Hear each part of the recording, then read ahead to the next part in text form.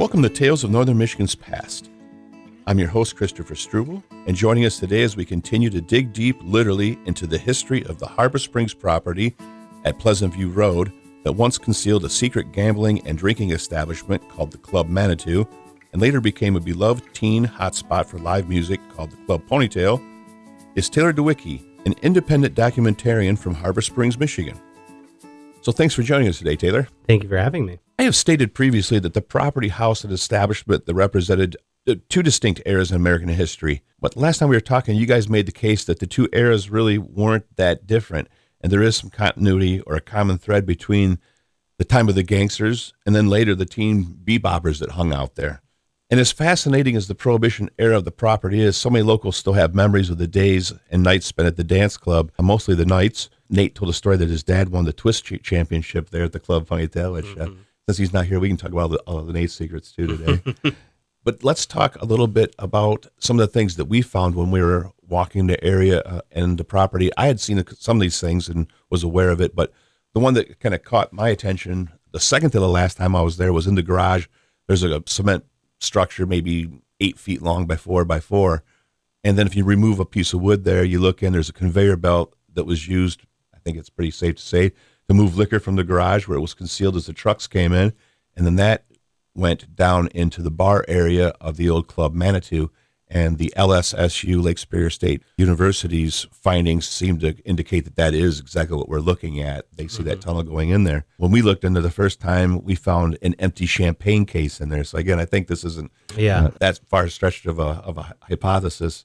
Other things that you have seen in the buildings around there, what did you uncover that you on your own that you don't think you were aware of?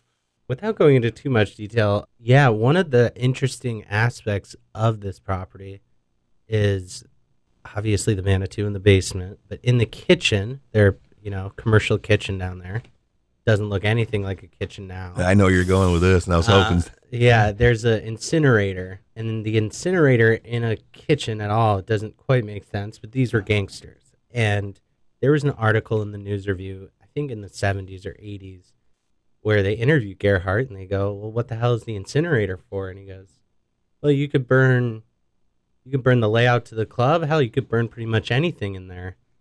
And of course, with our, we're so interested in this property, we went and looked in the incinerator and we pulled out some bottles. I don't know if I've told you this. We pulled out some bottles, and they're Prohibition era bottles from Canada.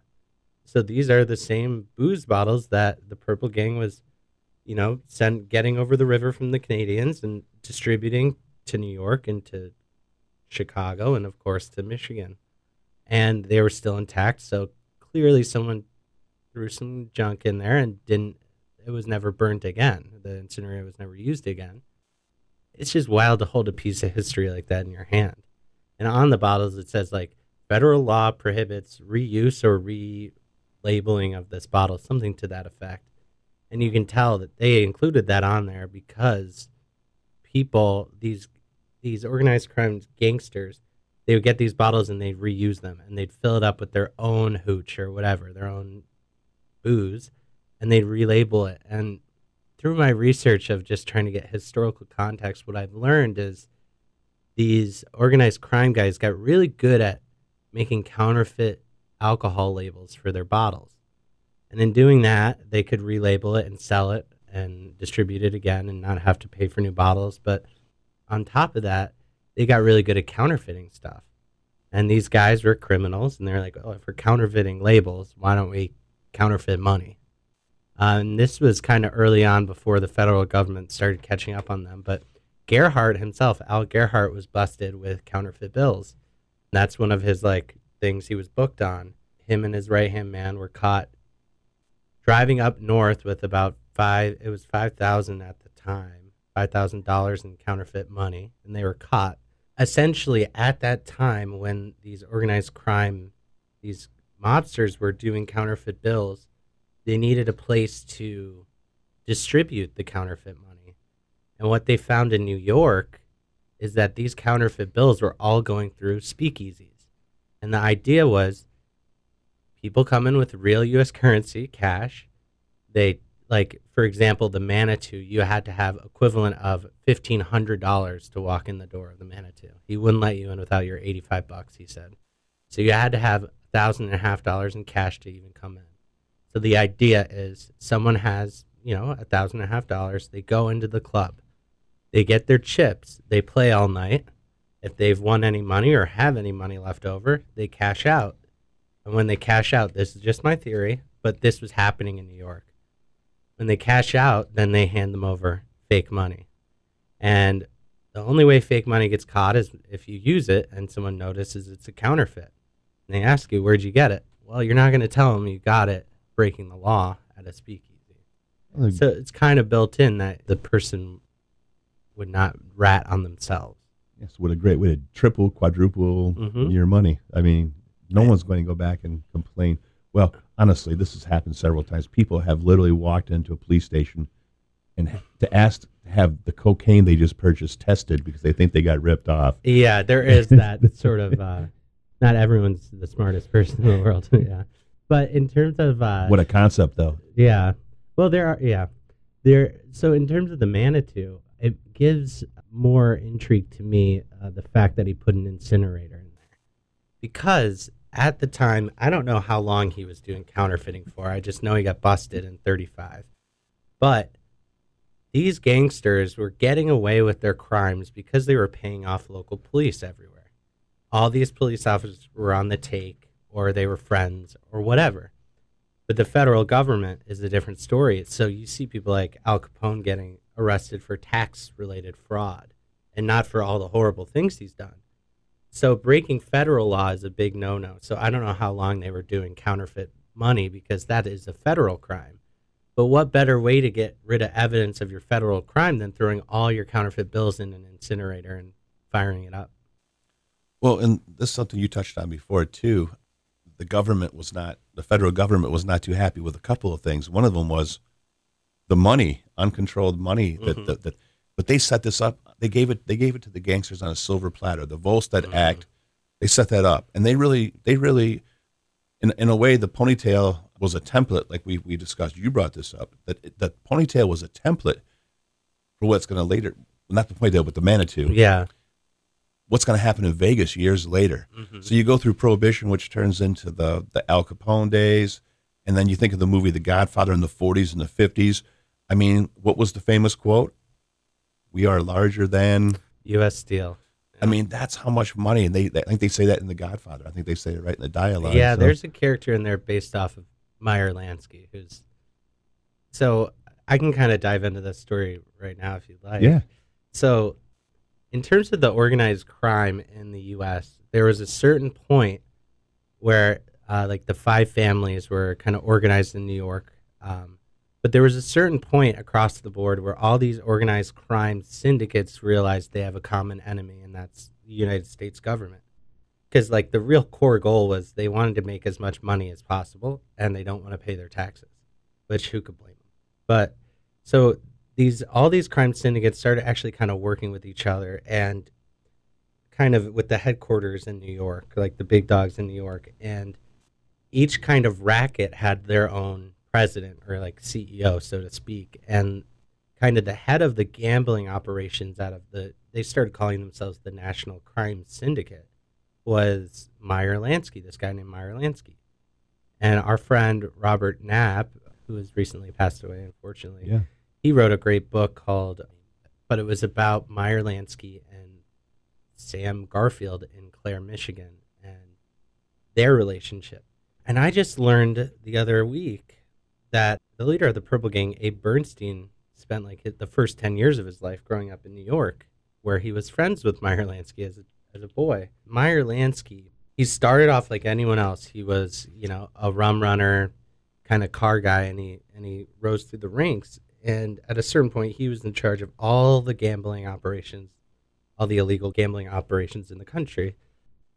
But these speakeasies, they all started like in retrofitted bars because, overnight drinking was illegal, so they kind of had to be sneaky about it. But the Manitou, to me, it seems like the Manitou was this like a custom built speakeasy from the ground up.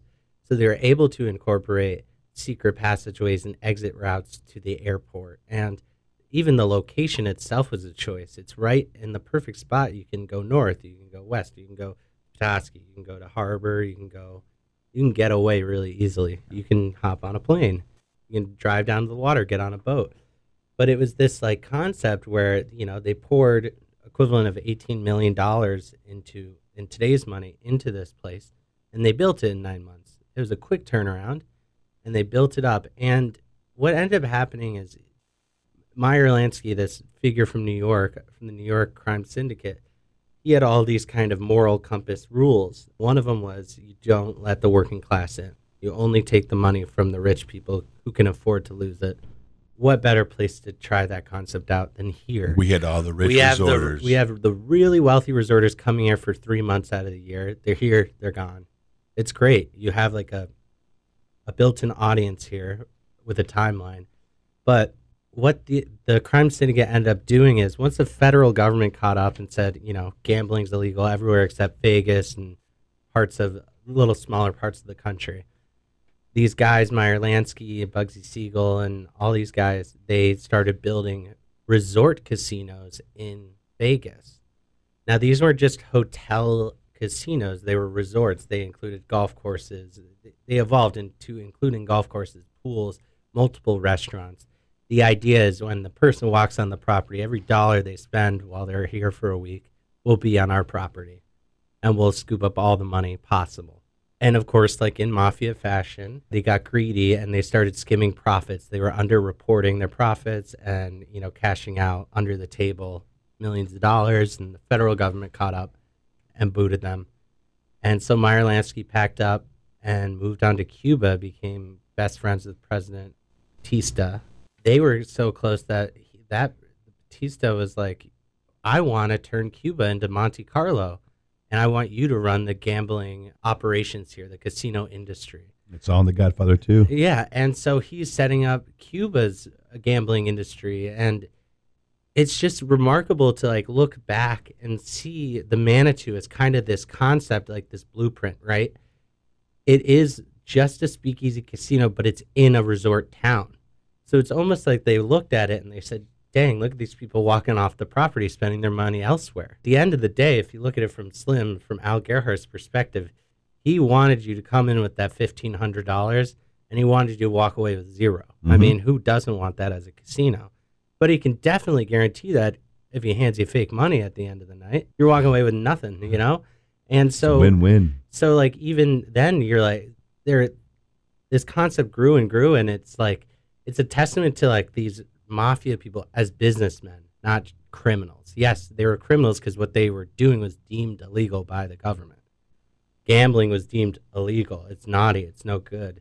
And drinking's illegal. It's naughty. It's no good. But that was the moral compass of the government at the time. Now, gambling's legal. Booze is legal. Sports betting is legal. I mean, the Purple Gang was making a lot of money in sports betting alone. Now, sports betting is advertised to you every day through an app or a website. You hear it all the time. So it was really just like the mafia versus the government at a certain point. You hear about mafia like groups killing each other, but at a certain point they kind of grew up and realized, we're an industry here. Like I said, Meyer Lansky always said, we're bigger than U.S. Steel. They were. And when the government sees that, they want their cut. I mean, the biggest racket of all is like taxes, right? They want their cut from everything, every little thing you do. A lot of the Vegas, all these casinos were all influenced by these men because they built them. And they started somewhere. And the Manitou is an example of where they started from. Well, that's what I was going to say. This experiment here in northern Michigan, combined with the government implementing the Volstead Act, I think it basically created a way for organized crime to become very wealthy and powerful, and basically led to crime dynasties that continue to this day. Mm-hmm. I won't say the Kennedy family by any name, but it's just... But this money is still here. These billions of dollars that were the equivalent of billions of dollars still is in our. Yeah, it's an industry that was they were learning how to regulate this industry. Is essentially what was happening at that time. Because I think we can all agree gambling isn't good or bad. People have addiction issues with gambling, with drinking, of course, but to make it completely illegal, it would be foolish. It's just like prohibition. You make it completely illegal, then there's no regulation. and you have these speakeasies, and you have like real bad crime happening over distribution of alcohol. Like when you sit down and actually look at it, men and women, I'm sure, have died over these industries of these mafias. Like people were murdered because they got in the way of people making their profits. Yeah, you know? absolutely. It was cost of doing business. Yeah, if you didn't pay into this national crime syndicate tax or like be friendly with them, you end up getting whacked. And I mean, it happened. It didn't happen here in Harbor, but there was a gentleman that owned the Ramona Park Casino that went to Detroit for a baseball game and never came back. He died. He got whacked. Well, who's the most famous Michigan guy to disappear? Yeah, Hoffa. Yeah, I better be careful on this property. You don't want to uncover. Well, and I want to say too, Northern Michigan that we know of. I mean, in Manhattan, the bodies aren't buried in Manhattan; they're buried in Jersey. That's one thing I've always thought about the club up here too. And of course, Dillinger and Capone and those guys using northern Wisconsin. Northern Michigan was a haven to hide out. It really was a place to come up and to kind of disappear, get off the grid too. So what a better place because they've done excavation looking for Hoffa in our area up here before. I didn't know that. Just north of Harbor Springs. And within the last 8 years, 8 years, they were exploring out that again. There's like a pond out there. I'll find it. It's not that long ago. It can't be found again on the internet, because we know the internet doesn't lie. But yeah, definitely not. No, but they've pretty much exhausted every place they can think of. In Michigan, he's under I'll home let you base know if we find Hoffa. I doubt it. I think at this point it's a long lost. One thing you said the last time we had a discussion too is, and this one really hit me too. Each of the incarnations of the clubs that occupied that property out there, the Club Ponytail and the Club Manitou, they could have only happened. It could have only happened in their time. Yeah. That is something that I've just learned recently of just reading the books, reading the writings from Rick, and just being on the property. It's not like it's the perfect location for a steakhouse, but it was the perfect location for a speak. And it was the perfect location at the time in the 60s for a teen nightclub. One of the great aspects of the story is at that point, these bands were up and coming, right? And that's why they came up here and these kids saw them. But the reality of the situation is that sort of venue could exist at that time because they were using it as this way of appealing to kids that are all from all different parts of the country. It's not just local kids that are going to Harbor Springs High School, Petoskey High School. It's kids that come from Chicago, Detroit, who knows where. But also at the end of the 60s, 1969 was the first Woodstock. And they realized, I think, like both the musical artists and probably their labels realized the value of big festivals. I mean, that's like the Ponytail times 25. There's so many more people at a Woodstock than at a small venue like the Ponytail. And those kids come from all over too. And it's just like artists now doing shows at colleges that, you got a huge audience built in. So it really could just exist at that time. Another thing that Mark Huck talks about in his book is the style of popular music shifted from, you think about the bands that played there, like the Turtles, like their most famous song is So Happy Together. It's these lovey-dovey, like rock, like kind of rock and roll songs, yes, but very lovey-dovey, talking about girls. Shift to the 70s that are all anti-Vietnam, anti-war music, real, music more than I do. And this, parents already didn't love the Ponytail at the time. They were like, our kids are going They to didn't listen. like Bobby Vinton. Really? they didn't like when Bobby Vinton came up. So you think that the last act, Sly and the Family Stone, got any better reception from the parents of the conservative area up here in Hartford? I know. I mean, it makes sense at the time for them not to love a rock and roll club for their kids. But at least you knew where your kids were. What a cool thing to have. Yeah, now. You knew where they were, and you knew that. I mean, the Douglases, from everything I've read and heard, it's like they really wanted no alcohol and even banned cigarettes at a certain point. Like their goal was like a safe spot for the kids, and they walled them in and put barbed wire around it. Like these kids, when they're on the property, they were there. Who knows what went on in the parking lot? But it's just very interesting. It could happen at that time that music was so lovely and it was rock and roll, but it wasn't like anti-war yet. No. And once that happened, it was like, oh boy.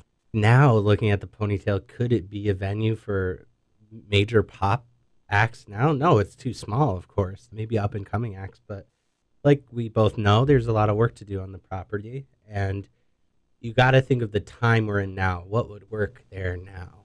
Like, what would be profitable now? And the other thing, to be frank, is I've never looked at their books. Like, were they profitable as the Ponytail? Well, we don't. That's something we don't know. I Even don't back know. then, when that was the thing I We know have no Gerhardt clue. was Well, quite, sure. but we can't do counterfeiting and gambling. Yeah, but because you just had to think how much did they pay the acts to be there and how much was tickets, you know? well, that's just it. It was a different, like you said, it was a different concept. The whole idea of a live performance was to inspire kids to go out and spend their allowance money on records. That's how rock and roll first. So record companies made the money, and then those small clubs became festivals.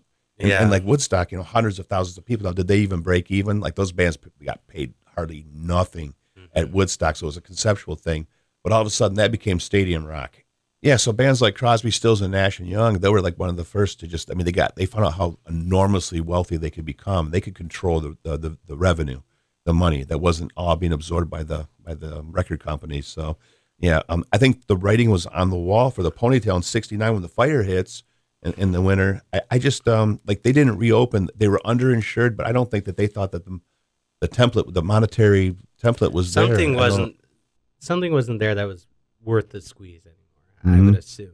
Because you can see in a letter that the kids wrote in the paper to the Douglases, like how beloved the Ponytail was. And what I've learned from even just doing this project and what we all know is this community is a really supportive community. And I'm sure if they needed someone to help rebuild the Ponytail, a bunch of kids would show up, you know. At least they have two hands to lift and move stuff, you know. But something the Douglases at the time had just opened the Golden Horseshoe. They had a whole nother business to put their efforts towards. So, the Ponytail, that chapter closed. It's sad, but what can you do? It burned to the ground. Like, what can you do? The rumor is that they were underinsured and just financially the money wasn't there. They got a little disillusioned with the Golden Horseshoe, and these are about the same era, right? It was just a year apart. What's interesting about the Golden Horseshoe, from what I learned from Brick, is it was almost like they looked at the speakeasies in New York and what was working for the adults that attend the speakeasies in New York and tried it at the Golden Horseshoe. They had adult entertainment, like Lottie the Body. They had strippers. Lottie the Body. Yeah.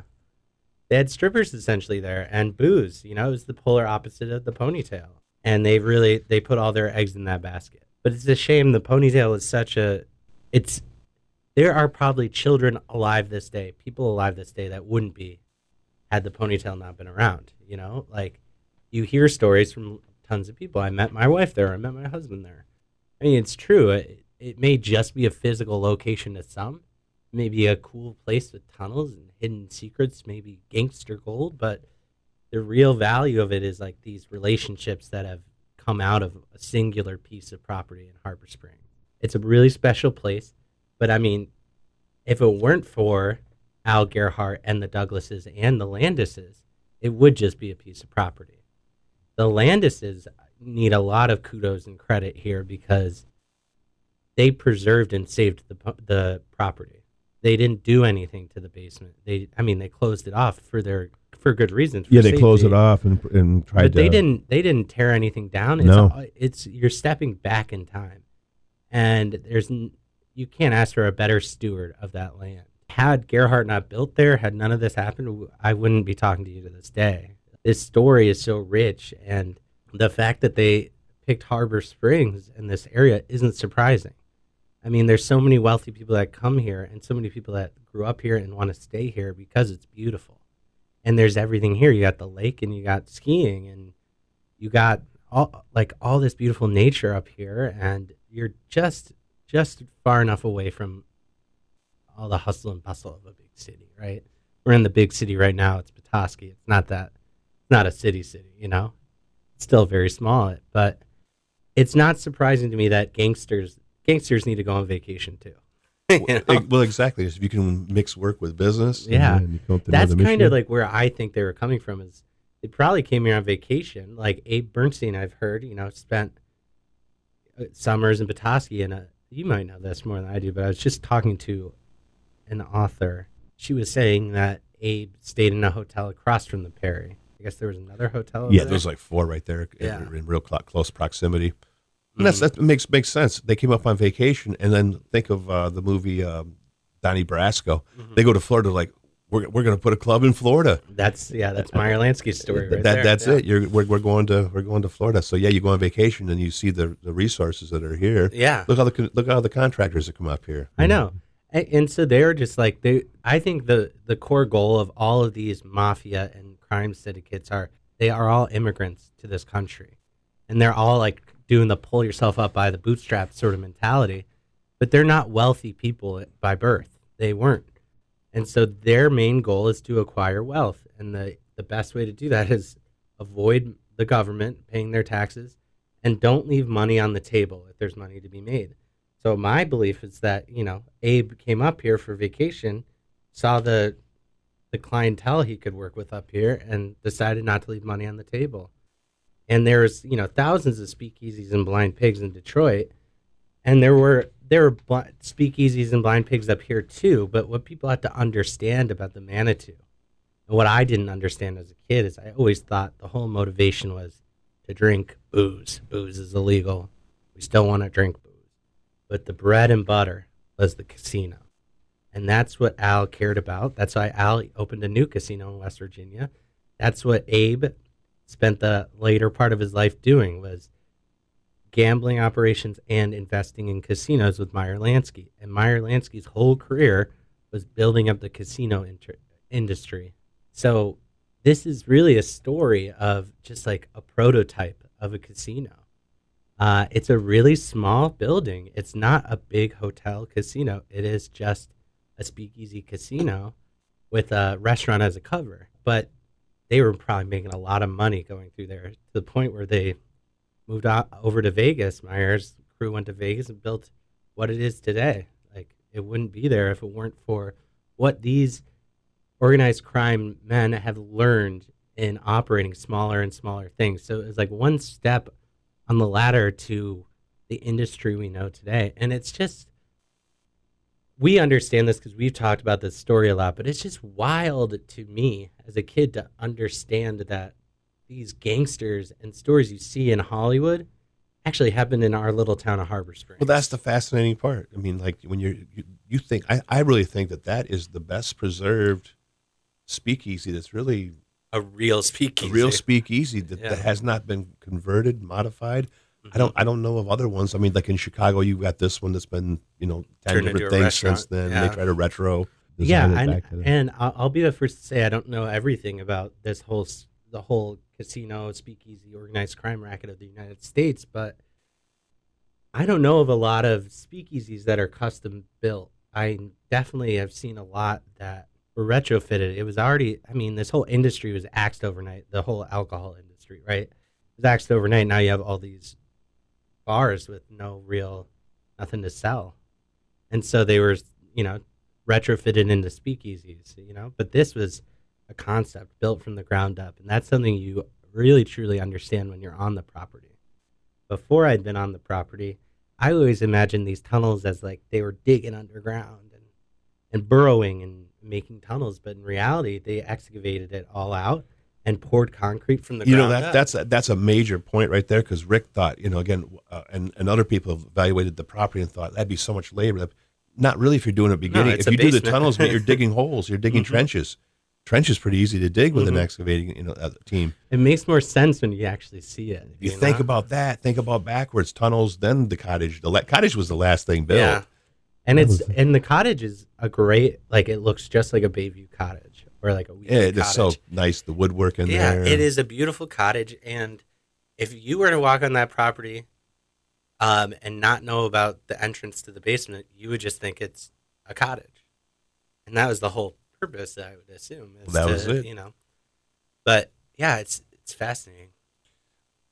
How can people contact you, share their stories, help support the project? What's the best way to get in touch with you?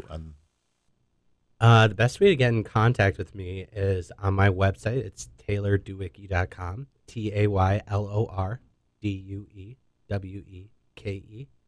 You can also reach out to me directly about the film on the project page. It's on at TaylorDueweke.com/ponytails, spelled PONY-TALES.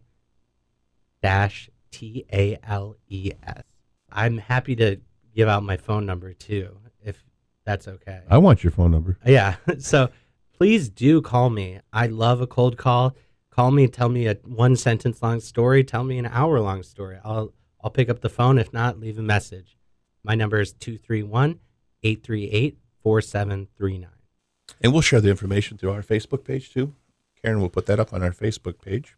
I would like as many stories from people as possible, because that is the beauty. Good stories about characters and about people.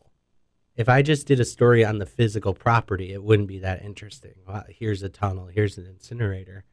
And I don't fill in that with, the human element. The human element is what attracted me to the story to begin with.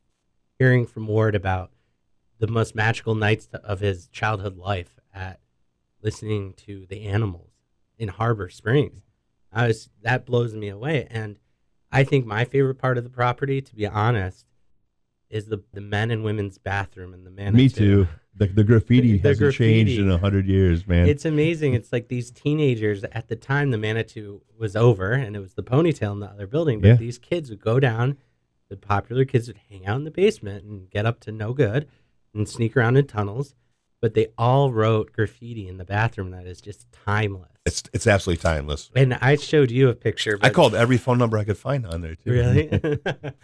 There is one name on the wall that I did show you. There is, and it's the rabbit hole I'm going down. There's a name on the wall. I thought a kid wrote it, but it very well could be the person themselves. It says Janis Joplin. And she was touring in Michigan in 68 and 69, and the Ponytail is still standing. And there's some lost time there, right? She's in Ann Arbor, right? Mm-hmm. Is that... She was in Ann Arbor and in Ohio. I've been reaching out to her museums and to her family, to be honest. I've sent some cold emails. I haven't heard back yet, but I was doing more research trying to match signatures, and boy, her signature varies all the time, all over the place. Rick sent me a bunch of different copies of it too, but my point would be she wasn't that famous at that time. Mm-hmm. Who would have seen any of the versions of her autograph, and who's faking it? And faking an autograph. Could it be faked? Absolutely. Mm-hmm. But the chronological events that lead up to it and the timing don't make sense. Somebody's out forging Elvis. Yeah, that makes sense. You're right. Elvis That's a good was here. point. But Janis Joplin, man, it's like, no, not at that time. I don't know. I don't see the benefit or the... I could see it. I actually watched a documentary. I've been doing research on her too, and I could totally see her just being a patron, being up here. That's what I'm thinking. I mean, we didn't hear of her performing there, but who knows, like, if she came through. I mean, she was a 20-year-old girl at the time, like 26 or 7. She was still looked like like the clientele that would go there. Kind of footloose. And in terms of that basement of the Manitou and the Ponytail, like, I've heard stories of only the popular, the cool kids would be in the basement. I think Janis Joplin's a pretty cool kid. She would find her way in that basement. She would probably fall into that category. Yeah. And people can always contact, I'm sure Nate wouldn't mind a phone call at Graham Real Estate. Mm-hmm. And especially if you're feeling philanthropic and want to contribute and preserve the history of this great property. In all honesty, like, if you want to buy it, you know who to call. Call Graham Real Estate. They'll take you through. It's a wonderful piece of history, and we ought to preserve it in the best way we can. And the best way I can is through film. So please help me. That's one thing I just want to be clear is, like, you can't do this film without the community. I can't sit here and tell all these stories because I don't have them. They have them. The community has them. The people that have been there have them. Well, from my experience, people love sharing their stories about the Club Ponytail. Well, thank you, Taylor, for joining us. And thanks to all the guests this year. We've really had a great year, in my opinion. Frederick Stonehouse, and I don't want to leave anybody unmentioned, but I had some kind of dream guest on this year. And thank you to all the local Michigan historians that have generously shared their pictures, research, and documents with me over the years. Merrill Hankey, Carla Buckmaster, Mary Jane Dorr, a Bayview historian who's been on our show before, Carl Crawford at the Greenwood Cemetery. If you haven't checked out their pebtasky, that's located here in Petoskey, but he's put together an amazing website loaded with newspapers and historical articles going back all the way to the 1870s, detailing our region's rich and diverse history. There are no synonyms for those two words, I think, that go together so well and tell our story here in northern Michigan. And then also to my mentor, Rick Wiles, who we mentioned several times. Rick's generous with all of his history and research and shares it in the public domain. And I'm just a student of history. Without all of these people's contributions, this podcast would not be possible. And also big Mike at Scooby's, our most loyal listener and fellow historian. If you get a chance, you stop in. Mike's a tall guy, bald like me, not that you can see I have a face for radio. He's a great historian and always loves to share stories that he has about the area. In the meantime, I'm your host, Christopher Struble, and make sure and watch for a new season beginning March of next year of Tales of Northern Michigan's Past. Happy holidays.